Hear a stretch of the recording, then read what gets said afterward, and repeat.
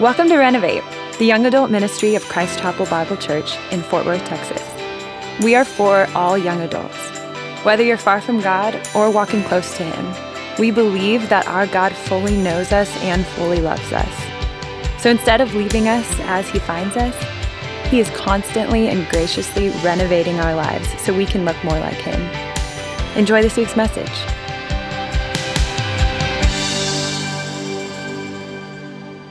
Amen. Praise God. How are you guys doing tonight? Good. Love that you're here. Man, I love that song we just sang about just asking our powerful God to bring revival in our hearts, in my heart, in your heart, in this land that we live in. Excited about tonight. Welcome. If you are, somebody break something? Oh no, Marcus, it's okay. If you are new here, we really are glad you're here. We hope that you feel just incredibly welcome in this place. If you're new here too, tonight is going to be a fun one because we are talking about race and politics. So it's been really fun. Yeah, all right. Cheer for race and politics. It's been fun being your pastor. I love you guys. I'm going to miss you guys a ton. I really am excited about it. Who we are, man, as a ministry is we really believe we're a community of people that we really want to pour into you as you go and pour your lives out. And so that's our role. And it doesn't just happen in these monthly things. Like Brooke said, we meet every week and we want to send you guys out. But what happens here in this room once a month, the first Wednesday of the month, in these kind of big gatherings, is we want to step into hard conversations.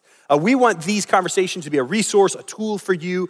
We want to be, admittedly, an imperfect church led by imperfect leaders, but pursuing a God who's perfect and a God who has given us His word that we 100% believe in and is our authority. And so that's who we are. And so we're going to step into those conversations. And so we just said, man, let's jump into the deep end with this one. Tonight really isn't just about race and politics in an attempt to solve those issues, right? What tonight is more about is how believers, if you're a follower of Christ, how a follower of Christ is to navigate those conversations and to navigate the tension that is the world and the land that we live in with those things. And so I'm not going to give you the solution. We're not going to try to solve racial issues or political issues. We're going to try to solve the question of how should believers live? And so that's really what tonight is about. And if you're in this room or you're watching this video and you're not a follower of Christ and you're not a professing Christian, I love that you're here. I love that you are watching it.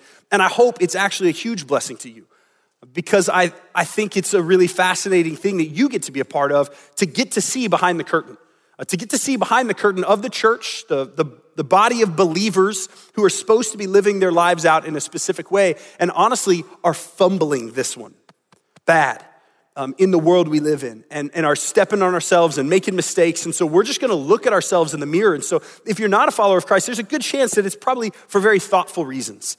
And so I think it's really appropriate for you to kind of see, hey, this is who we say we are supposed to be. And admittedly, this isn't always who we are. And that misrepresents the Christ we follow. And so I love if people who aren't following Christ are watching this because I hope you get to see, hopefully, repentant people but also get a better picture of who Christ really is, even when His followers don't always give the best picture. So I'm going to draw tonight. I'm a very visual person. Let me see if this thing works. Oh, look at that. It works. Okay, this is going to be so fun. Oh, man. All right. We're so high tech around here. This is awesome. Okay, let me stay focused here. I'm going to draw because I'm a real visual person. And what I want to do is I want to just start to articulate to begin with kind of what we're looking at. And because my brain is visual, I'm going to draw. Hopefully it's a blessing to you. And then we're going to look at scripture and say, okay, well, where do we fit in this mess that I'm about to draw? A couple of caveats. Three caveats before I jump into this. The first one is this. I'm probably going to offend you at some point tonight. I am.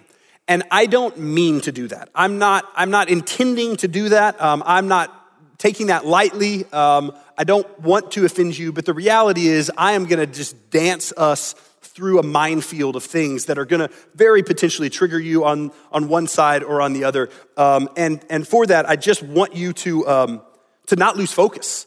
So many times I feel like in these conversations, it's like, man, as soon as that person said this, I was done. right? I didn't hear anything else they had to say. And so even for the sake of this conversation, stay focused, stay with it. If you don't like what I'm about to say, that's okay. What I'm about to say isn't really important. And I think whatever I'm about to say, we should put in light of this and other thoughtful ideas. And ultimately, this is our only authority, Scripture.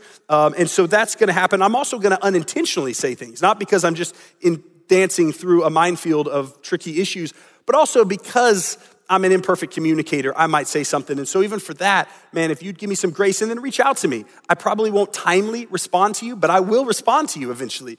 And I would love to have those conversations if I do step on your toes in a way that you can't hear anything else I'm saying because, wait, did he just say this? Is this the argument he's making? And then third is I have really bad handwriting and I'm a really sloppy drawer. So this is going to be painful for some of you guys too, but we're going to get after it anyway. Here we go.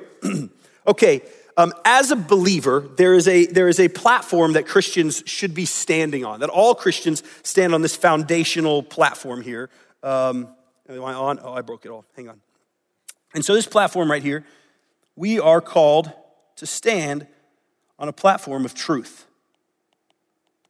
Not the worst handwriting, right? Can you all kind of see what that is? Okay, so we're called to stand on this platform of truth. Right? What is true? And I don't mean just truth in the sense of, 30,000 foot biblical truth. I mean even reality, right? Not what is just biblically true, but yes, even what is factual, right? That we should buy in and believe to what is a correct narrative, what's the correct perspective. And so we as believers have a responsibility to represent Christ in a way to stand on that. Simultaneously, however, we are called to stand on a platform of compassion. Right? So there are these two things that we really stand on. And so there should be this position between the two of them. This is my stick figure here. That's hopefully us. The reality is that's Christ-likeness, right? The intersection of these two places, this idea of compassion, this idea of what is true, but also what is compassionate, is what Christ-likeness looks like in the world around us and how we are to navigate walking this very narrow road and platform that we are called to do. This Christ-likeness, Jesus did perfectly. Let me show you in John chapter 8. Jesus, and the reality is all throughout the Gospels, he does this. I'm going to point out one story. It's one of my favorite stories. But really, if we studied all of the Gospels, every time we read a gospel and study Christ, we would see Jesus time and time again straddling the cross-section between how to be compassionate, but also how to be discerning and stand on truth. And so in John chapter 8, this is what happened. This is the story. Starts in verse 1 is where I'm going to pick up, and we'll throw the verses up there on the screen for you too. They went each to his own house, but Jesus went to the Mount of Olives early in the morning. He came again to the temple. All the people came to him, and he sat down and taught them. The scribes and Pharisees brought a woman who had been caught in adultery, and placing her in the midst, they said to him, "Teacher, this woman has been caught in the act of adultery. Now, in the law, Moses commanded us to stone such a woman. So what do you say?" They caught her, she's busted. What are we gonna do? She broke the rules. This they said to test him, that they might have some charge to bring against him.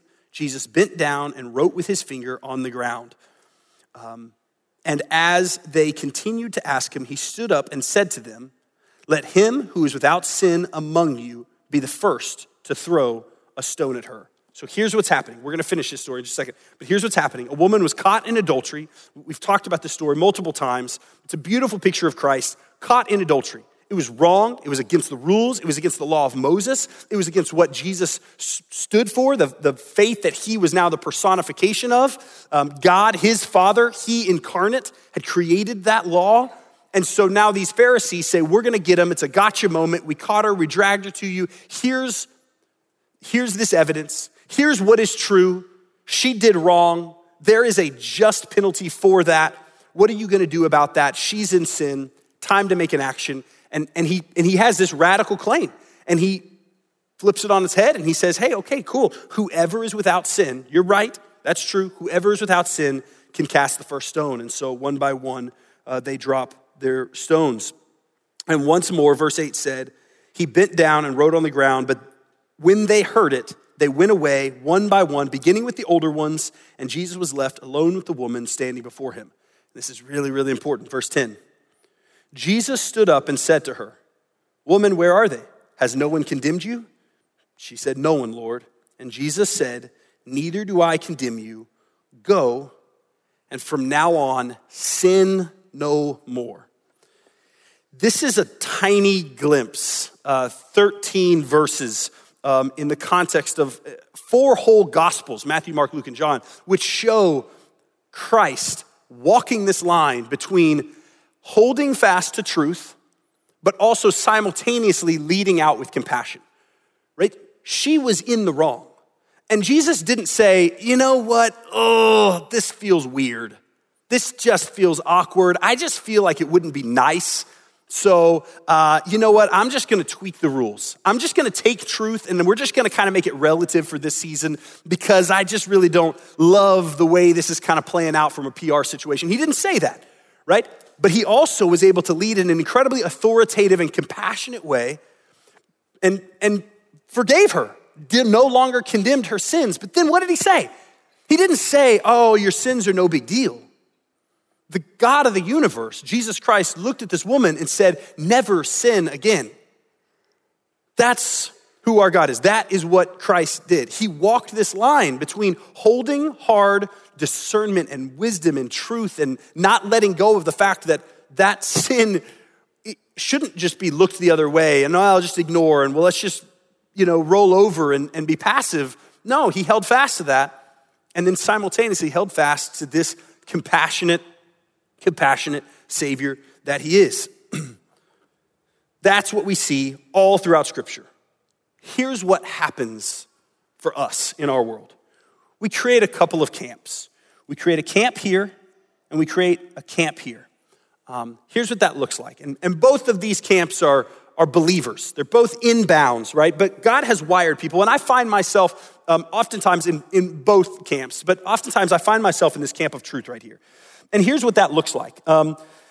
This idea looks like somebody who God has wired to potentially be very discerning, right?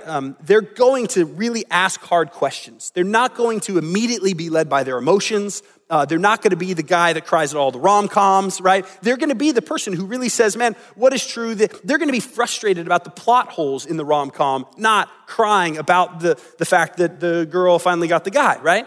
And so God has wired people in this way in his body to lean hard to that way, to say, well, wait a second, let's evaluate, let's slow down, let's be cautious, let's be discerning, let's look at truth, let's hold fast to truth. And so there is a part of the body of Christ, and at times some of us lean in that way and find ourselves wired in that way, maybe in different seasons. There's also a part of the body of Christ which, just leans towards compassion in also biblical good ways. Something happens, somebody shows up and they are hurting and they are sad. You are going to cry with them and you are going to hug them and you're going to cry some more. And then after about 15 minutes of crying and hugging, you're going to be like, so what happened? And then they're going to tell you and you're going to be like, oh my gosh. And that is this really sweet picture also of the heart of Christ. And we see the heart of Christ in his body and how he shaped us and wired us. And so there is a very inbounds way that those things happen. But also, I think as the church, we've got to start being self-aware of, man, how's God wired me in that? Like God's wired the body of Christ to work together in ways that show him. So how has God potentially wired me leaning one direction or the other? Here's the problem. The problem is we've got a slippery slope that goes down here. And we've got a slippery slope that goes down here. And these slippery slopes start to become out of bounds, right? They start to become out of bounds and to where all of a sudden, easily, our desire for truth, our desire to do what's right, our desire to be discerning can easily get complicated and frustrated and turn into something that is not godly. Simultaneously, our desire to be compassionate, our desire to hurt for others can easily turn into something that is really lacking discernment and isn't biblical. Let me give you some examples in the issues that we have been dealing with in the last year and a half in our country. These are not new issues to lots of Americans, but in the last year and a half, the racial issues in our country have now come to the front door for all of us, even though they're not necessarily new issues. And the way that our society and our culture, and specifically tonight, the way our believers, our big church, the believers in America handled that, is indicative of some of these patterns here. It's easy to go off the edge here. And there are certain things where as you go off the edge, there's certain things that are going to kind of mark that. And so let me just give some, again, broad generalizations, but stereotypes that we saw over this last year. One of them was this. It was a sentiment that was obviously unbiblical, that could easily be stirred to send somebody over the edge, that basically says, I hate cops, right? There was a sentiment that happened that became 700,000 police officers in the United States. And there became sentiment where, man, they are generalized and stereotyped as the ultimate problem. LeBron James, LeBron James, greatest basketball player in the world, that'll be next month's sermon. Love the guy. We can talk about that later. Amazing basketball player. Am I right, Robert? Yes. Okay, that's not my point. My point is this. LeBron James, after Ahmaud Arbery was shot and killed by two white men, he tweeted a tweet that said, and this is a quote from what he tweeted. He said, we're literally hunted every day, every time we step foot outside the comfort of our homes. Later, he talked in an internet interview about the idea that cops are hunting black men. I'm not a black man. I don't have the experiences that he has had, that the people close to him has had, that he has experienced in his life growing up, that people who he know. I don't have those experiences, right? And because of that, he is obviously responding here with emotion, right? There is clearly frustration here in his text. And so I don't want to make light of the emotion, the very valid emotion that he has here. And he was clearly hurting. And this is just a celebrity who I think represents and is easy to kind of stereotype and characterize a lot of the discussion that was happening on that kind of extreme side where it was cops are hunting black people. This is unfair. He's literally, every time we leave our house, we step foot out of our comfort zone, we are being hunted. But the reality is, it is driven by some very valid things that he's experienced in his life, but we also know, that's not true, right? We know that police aren't actually hunting black people. We know that literally every time a black man leaves his house, that there isn't a world that is literally hunting them. And so all of a sudden it becomes, gosh, I hear your emotion and I hear your genuine, and hear me, valid frustration. Valid. But wait, I feel like maybe that's starting to lose grip on reality and truth, and all of a sudden emotion and feelings are starting to dictate our narrative and what is true and what is not true. And so it's so easy to start to go over this hill because there is valid feelings that then those feelings start to become authoritative. And all of a sudden they start to dictate narratives, and all of a sudden there becomes a sentiment of cops are stereotypically bad. Then we have things like critical race theory that has emerged, been around, but really emerged recently, which offers some, honestly, just from my standpoint, we can talk about it more if we want to get into the details. We won't get into all the details now, but some really dangerous solutions, right? Some really dangerous solutions to a problem that they identify, but really some broad, sweeping, dangerous things that as a follower of Christ would say, man, I'm not sure that I completely buy that, and I'm not sure that they are offering a solution that I would think is ultimately biblical. And so all of a sudden we have things like that are starting to pull us over the hill until eventually we kind of get to this kind of, I'll just call it worst case scenario, whatever that is, right? Whether that's we all become, secular Marxists who no longer believe in God, and we just need to create our own utopia, or whatever that looks like. We start to get into this place of, oh man, there's this worst case scenario. And so you can kind of see how, man, compassion, which is good and godly and wired, can also start to lead over a slope simultaneously. The other side, there is a dangerous slope on the other side as well. Let's see who I haven't offended yet.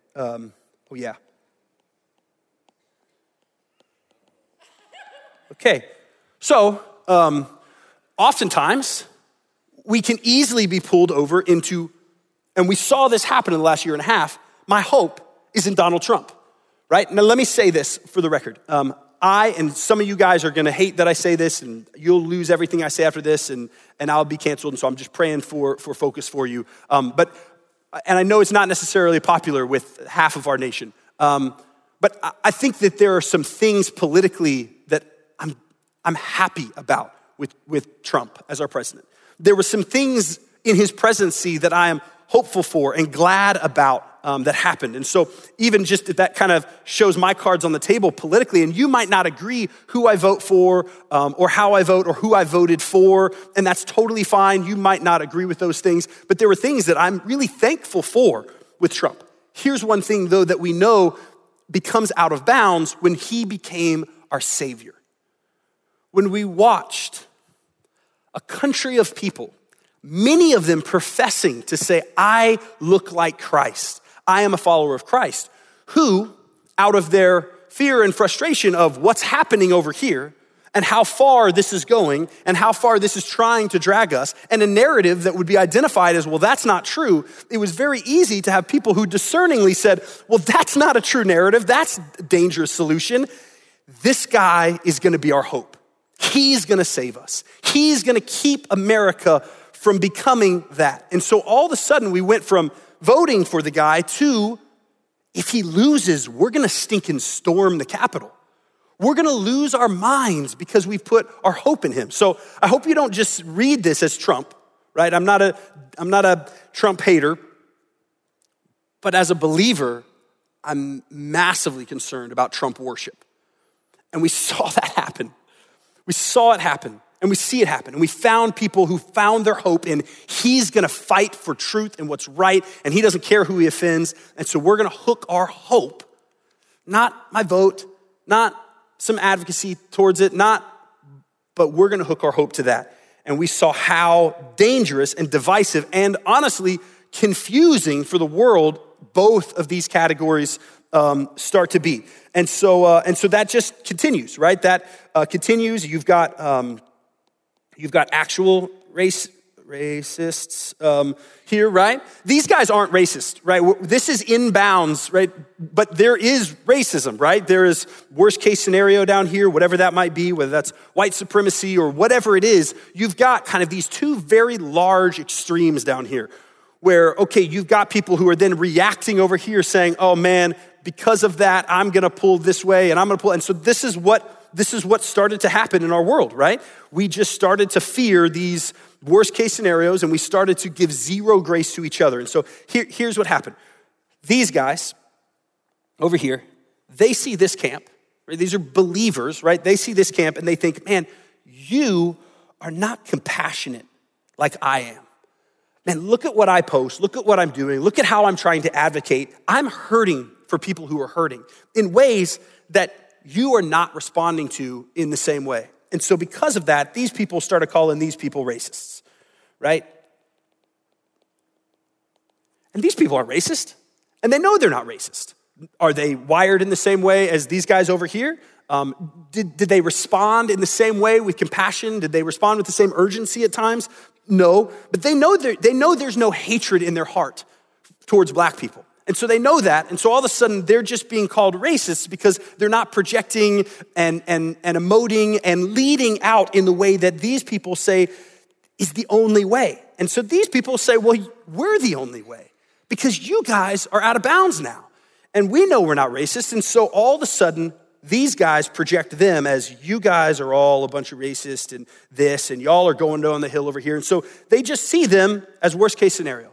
Simultaneously, we had the guys on the right, I see you, and you guys are all a bunch of cultural Marxists, and everybody's preaching critical race theory to kindergartners right now, and everybody, and it becomes this hostile thing, throwing grenades, polarizing this camp, because all of a sudden they say, okay, everyone on this side over here hates me, so I know that that's not true, and I see the lies over here, and we don't see this as slopes, right? We just see them as, oh, these must be realities for everyone. They must all believe those things. And so we lob grenades, we come after each other. And what fuels them is not racism or even lack of wisdom. What fuels this side and makes it larger, this camp, is fear. They're not racist, right? What they're seeing is their discernment of, well, wait a second, that's not fair. And simultaneously, some of these solutions that you are offering are not good solutions. They're dangerous, poor solutions that's going to lead us into bad places. And so what's actually behind this, fueling it, is this idea of fear, not racism. But that fear is fueling that side. Simultaneously over here, it's being fueled by frustration. They're not cultural Marxists, right? It's not a real thing that they're out there studying and they have a secret plan to initiate Marxism throughout our world and our country. They're frustrated. They're frustrated because why are people not more compassionate? Why are people not responding the way I'm responding? And so you have two camps and ways that God has designed the body to where we have more compassionate people and we have more discerning, truth-minded people, and they cannot get along. And so now we're fueling them, and we've created this mess. We're lobbing grenades. These guys are CRT advocate Marxists. These guys are racist Trump lovers. Welcome to 2020 and 2021 in America. This is the mess that we're in. But this is the mess that we were in. And the other thing too that I've seen even as a pastor is I've seen it become self-fulfilling. And here's what I mean by that. All of a sudden it just feels like we've just got these two really big camps because there's no room for anything else. And so what happens is somebody over here who might be wired more compassionate says, okay, my choices appear to be angry, doesn't appear very compassionate, or these guys appear pretty compassionate. And so if I'm wired that way, I'm like, well, I guess that's the camp. And so all of a sudden, it becomes this self-fulfilling prophecy where it is pulling people over the edge. Simultaneously over here, people say, well, man, I'm not as compassionate as this person. Goodness, okay, cool. Well then, if I can't be enough, if I can't do enough, if I can't appease that, and if my feelings aren't enough and I'm not feeling the correct way, well then forget it. I'm just gonna stick with truth and data, and I'm just gonna cancel you. You stay on your side, I'm gonna stay on my side. And it creates incredible disunity, incredible confusion of what Christ is supposed to look like, specifically navigating something as volatile as the last 2 years of race and politics. There's a third option, right? There is a third option for the church, for the believer. There is this third option that we as the church and as the believers are compelled and called to step into, right? And it's this idea of what is actual Christ-likeness supposed to look like.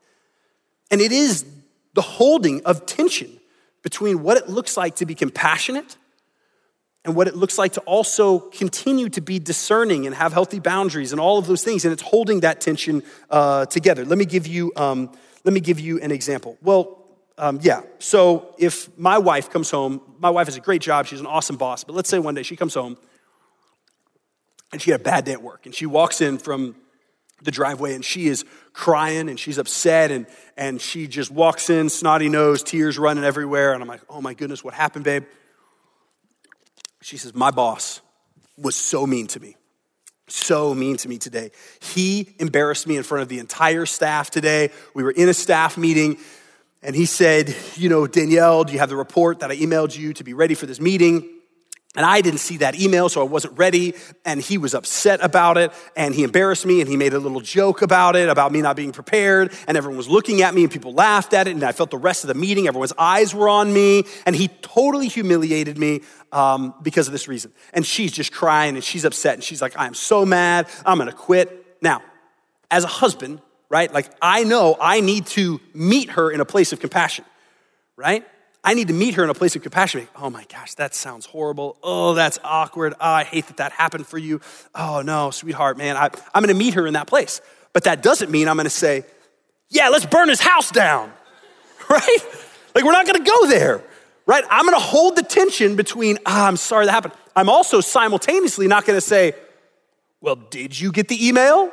right? Simultaneous. Like also another example, a quicker one. Men, if you ever have a wife and she walks out and she says, hey, my favorite dress I no longer fit in. I feel like I'm getting fatter and uglier. Your response is not going to be, well, are you? And what are you gonna do about it? Right? Intuitively, we are emotionally intelligent to know that's a horrible idea. I would never do that. You would never just say, oh, my wife, you would meet her in compassion. Now, maybe one day, a few months later, you might be like, hey, what are some healthy choices we can start making as a family or whatever, right? But you wouldn't do that. We all get that. That's funny and it's light, right? Because it's so intuitive, you wouldn't do that. But man, when people said Black Lives Matter, we lost our minds. Because did you know that Black Lives Matter is actually attached to an organization that has some really unchristian principles? Honestly, it does. And some scary next steps. And it's led by people who aren't believers. And so when people had the sentiment, Black Lives Matter, over here we thought, whoa, hang on. Yes, Black Lives Matter, just for the record, for at least where I stand, and again, you might disagree, I'd love to talk nuances, that's not what this sermon's about. Black Lives Matter happens to be, yes, an organization that I believe as a follower of Christ, there's gonna be a rub there with some of their leadership, some of their philosophy, some of the solutions that they would like to see towards racism. They don't match what Christ-likeness looks like. But here's the thing. A huge majority of people who were saying and posting Black Lives Matter had never been to a website, right? They were saying the sentiment, Black Lives Matter. And discerning people who want truth and love people well are thinking, fear, that's gonna lead you over here. So I just don't think I can agree with the sentiment that Black Lives Matter. So when people were hurting and someone felt disproportionately ignored or oppressed, so many of us didn't have the capacity to, it's easy to laugh at if we talk about a wife or a girlfriend who says something, be like, you gotta have the capacity to take the blow, get where they're at, but yeah, you're not gonna go burn their house down. And we as a church had people of color raising their hands saying, we're hurting. And so often our response is, well, everybody's hurting. Do you see how this fuels each other? Do you see how divisive this can become? Well, is there some discernment with the organization of Black Lives Matter? Absolutely, there's some discernment and truth there that we should hold in tension. But is there also some compassion over here to say, yeah, I hear what you're saying. And I wanna listen to what you're saying. And I wanna sit down and I wanna cry with you on the couch. And I wanna talk to you about how I didn't even like that dress in the first place. It was an ugly dress, right? We have compassion to meet people where they're at. Do we have that as a church? Do we have that as a country? Do we have that as believers representing Christ, what we're called and signed up to do? That's on the truth side, right? On the discernment side, I would say also we run into the problem over here where we look from a compassionate side to those who are just trying to stand on truth. And that tension of I'm going to project what I think because of my feelings on you, because you're not responding in the same way. And so this third option allows us to say, can we hold those in tension?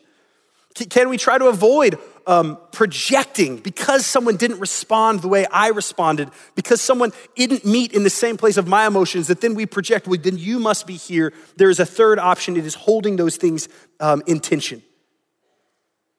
That's what we're called to do. We're called to walk that line. We're called to look like Christ for a world around us. And again, if you're a non-believer, I love that you're hearing this because I hope that you know that so often, including myself, we don't do that. And we trip over ourselves because we're imperfect followers. But that's what this conversation is about. And so what do we do? Right? What do we do about this? If this is the mess that we're navigating as Christians, what do we do about it? And obviously the goal would be, well, let's be like Christ. And so the first question we have to ask is, do we really want that?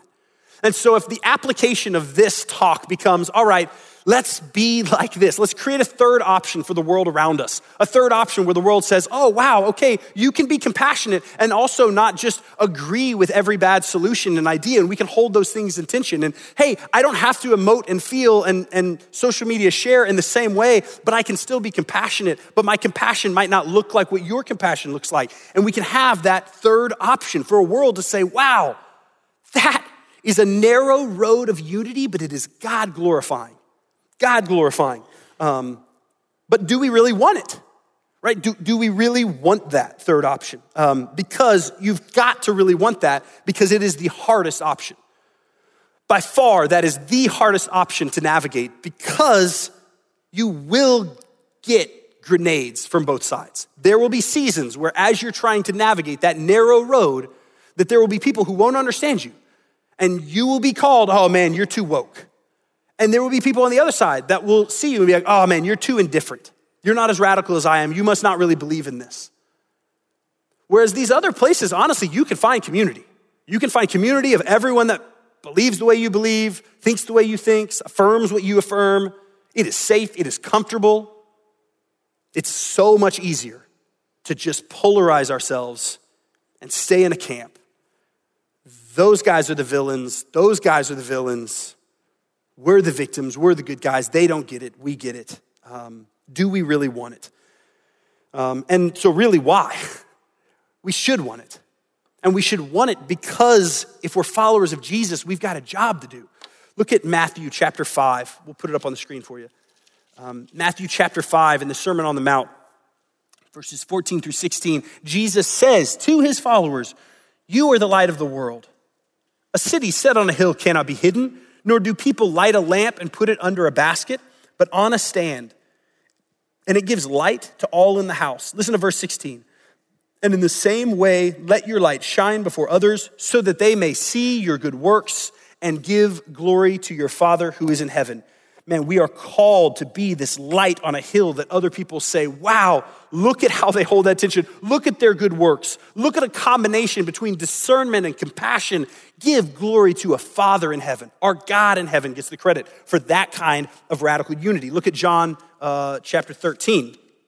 I'll put it up on the screen for you. It's just one verse. He says in verse 35, he says, by this, all people, this is Jesus talking to his disciples before he gets arrested.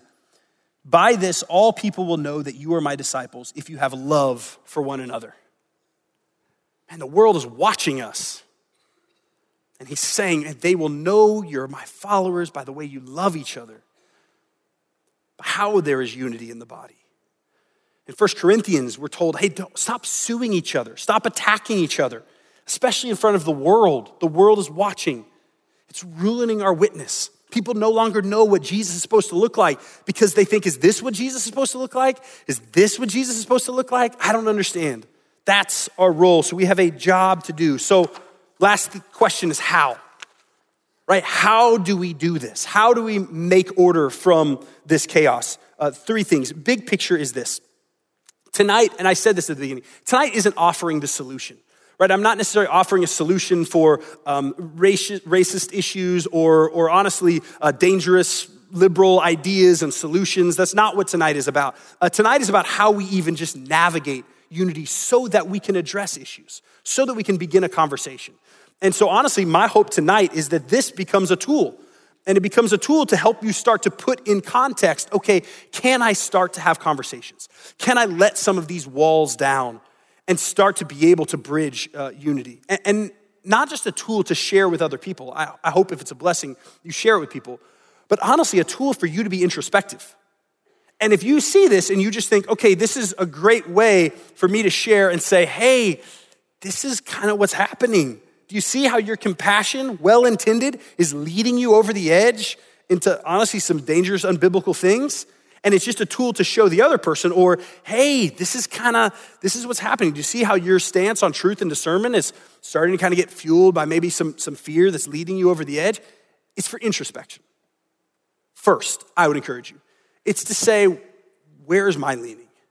How has God wired me to be a part of the body? We're called in Matthew 10 to be wise as serpents and innocent or as kind in some translations as doves.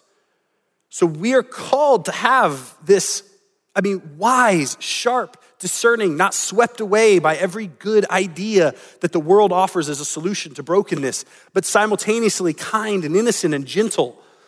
Those things in tension. And so asking yourself, where do you line up on this?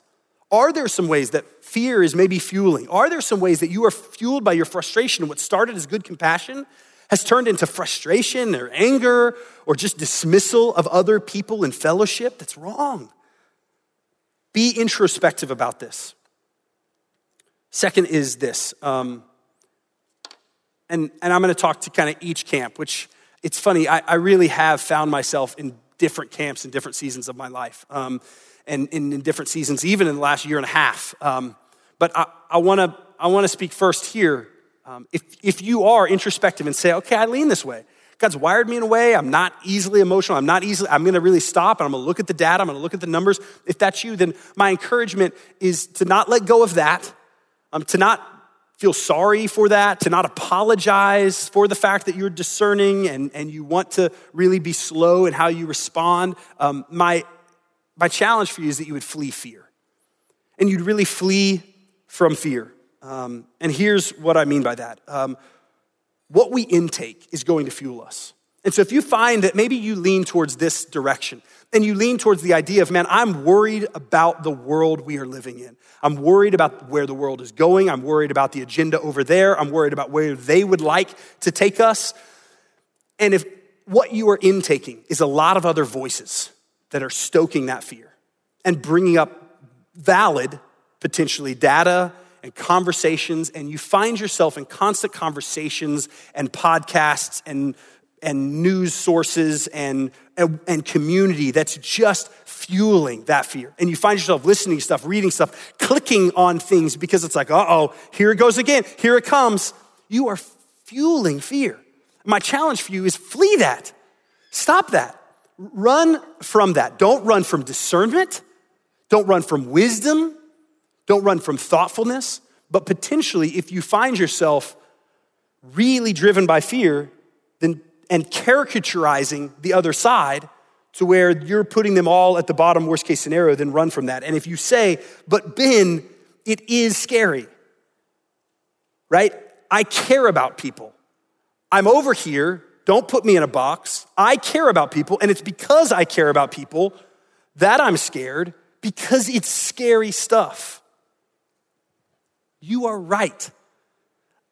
You're not wrong. It's scary stuff. It is. Don't tell me about fear. I'm raising 2 boys in this country, in the world that my generation hands to them, and then they, Lord willing, will be parents in whatever the next reiteration of this hot mess is. So the idea that the world is sliding into scary places, I am well aware of that. My lack of fear doesn't come from the fact that I'm passive and dismissal and, well, it's no big deal. Let's all just hold hands and have unity. My lack of fear and my peace has to come from the fact that I believe in a God bigger than that disaster. That's where my lack of fear comes from. That's where my lack of fear comes from. And if you hear this and you think, you're just trying to get me to sit on my hands and be passive, Jesus flipped over tables, man. And our country is getting invaded by a dangerous liberal ideology that's gonna ruin our country. And Jesus would have flipped over tables, and he did flip over tables. He flipped over tables of religious people who were making a mockery of his Father's house in the church. But you know what else? Jesus knew what it was like to live in an invaded country. Right? Jesus' country was invaded by Rome. He lived in an occupied country that's government was godless, right? It was a godless, awful, evil government. And he didn't go there to overthrow it. He went there to say, I am going to establish a new kingdom. Trust me, I can. We're not encouraging passivity. We're encouraging faith. These disciples, they're on a boat, storm comes, gnarly. These guys are professional fishermen, and they lost their minds. Their lives are in boats, and they think, oh my gosh, this is the worst storm we've ever seen. Their hope is literally being filled with water. They rush down in the bows of the boat, and Jesus is sleeping. and they wake him up. Jesus, we're all about to die. This thing is going down. We're losing our minds. We're doomed. You're asleep. It's over. Jesus goes up and he calms the storm. He's standing on the boat. Could you imagine that? The waves were real. They were dangerous. They were serious. But he calmed the storm, and they were horrified. A healthy fear of the Lord emerged in all of the disciples in the boat that night because they realized he's the one who controls the waves. And man, so often we are so consumed by fearing the waves rather than the one who controls the waves. This isn't about being passive. That's not the solution here. It's not about just stop reading news articles. It's about, man, would we flee from fear and run to the one who we don't have to be afraid. We can still be discerning, but we don't have to be fueled by fear. And then the last camp. Would we flee from frustration? Right? This idea of fleeing is tied, it's all throughout Scripture. Oftentimes it's tied to the idea of sexual immorality, right? A Bible story where somebody is in a really bad situation and there's a girl and it's not good and it's not going to turn out well for him. And it's like, drop everything and get out of that house, right? And so it's this idea of flee from sexual immorality. Fleeing from fear, fleeing from frustration is just as radical and just as important. And if you find yourself in this camp, right? And you say, man, God's wired me that way. And I have found myself in this last year and a half, honestly, canceling people left and right because they weren't compassionate the way I would, because they didn't respond the way I did, because I'm so frustrated. I'm so frustrated. It feels like people keep invalidating valid feelings and have zero capacity for me to hurt or my brother to hurt or my sister to hurt. And if I raise my hand for somebody hurting, it feels like all of a sudden I get characterized, and that is massively frustrating. I get it. That's frustrating. Would you flee that, though, and run towards grace? Run towards grace for other people. Run towards grace for the body of Christ that might be wired differently, might respond differently, might obviously have different experiences, that might make it hard for them to understand. Maybe it doesn't feel like they even want to listen, and that's frustrating. Would you run to grace? Because grace has been, if you are in Christ, given to you. Run to grace. And also run to discernment. Be aware that, yeah, there are some ways that your compassion can really take you into some dangerous places. Create more unity with people who are wired differently and are believers, but also line up differently in some ways and listen and fight to have that unity. And I know you want it to be fixed. This is unacceptable. We're followers of Christ. We shouldn't be okay with this. There's brokenness. People in the church are sitting on their hands. We're frustrated. We want it fixed. People are hurting. Why are we okay with that? I get the frustration. Christ was surrounded by broken people, right? He was surrounded by them, and he poured his life out for them. I mean, there are people who are lepers and broken and they were blind and they're sick and they're maimed and they're diseased and they're demon-filled. And so much of his ministry was just pouring his life out of healing and fixing what was broken. But you know what's crazy? There's other times where he didn't. Where Jesus Christ, who had the capacity to fix everything right now, didn't. He had crowds of people who were hungry, needy, starving, hurting, raising their hands, and he left and he went and he rested. And he went and he spent time with the Father, and he took these other obedient steps that our Savior did. And so I know so much of your frustration is driven by, we want to fix it. And so my question for you is, will you trust, though? Will you trust that God is the one who's going to fix it? And yes, he's going to use his church, but he's going to use his church as they have the right posture to look like him. And maybe that's not fixing it immediately. We want it fixed immediately as soon as possible. And maybe he's saying, my kingdom will come. His kingdom will come. Do we believe that? Or are we toiling, trying to fix it ourselves? Man, my hope for this conversation, and this is the beginning of a conversation that honestly we're gonna have in multiple different venues throughout the next month. We're gonna get to talk about if you're a Renovate leader next Wednesday and really dive into some more nuances of this. We're gonna have a podcast where I bring in some other voices that aren't my voice to talk about, man, what they see in this. This is the beginning of a conversation. But my hope is that it's a conversation that would produce fruit and godliness and Christ-likeness, and that we wouldn't just use it as a tool to show somebody else where they might be wrong, but we'd use it as a tool to be introspective and then figure out what are ways we can repent so we can walk a narrow road of unity so the world around us can see us and say, I want to glorify the Father in heaven of those people. Doesn't make sense, but they are following God worth following. Let me pray for us. Father, we love you, and we're so grateful for how you love us. God, I pray in the name of Jesus for my brother or sister in this room who maybe doesn't have ears to hear this talk, honestly. It's loaded with landmines. And there's so many overgeneralizations, even in this conversation, that are gonna be hard to swallow. And so many probably imperfect ways that I communicated. And so God, in the name of Jesus, I just pray that you would open people's eyes and ears to what you would have, God. It wouldn't be about Ben and his conversation and drawing and scriptural references. It wouldn't be about our songs or Renovate or this church. But God, would you show us what Christ-likeness looks? Would we care enough to want to fight, to do the harder thing so we might look more and more like you? Would we study and just sit and dwell with you in a way that, would produce unity? And God, how radical that would be to see unity. People wired differently, people who are hurt on both sides, giving each other grace, giving each other the benefit of the doubt, but also helping make sure we don't push each other over the edge. God, would you do what only you could do?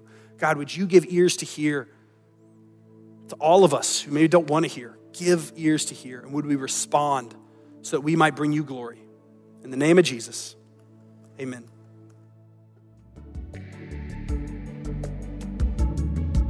We hope today's message was impactful and God used it to be part of the transforming work He wants to do in your life.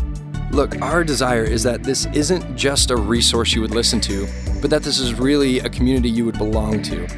If you have any further questions, you just want to talk, or need prayer, reach out to us. Our contact info is on the website, renovateftw.org, or connect with us on our social media, @renovateftw, and we would love to hear from you. Thanks for listening, and we hope to see you again soon.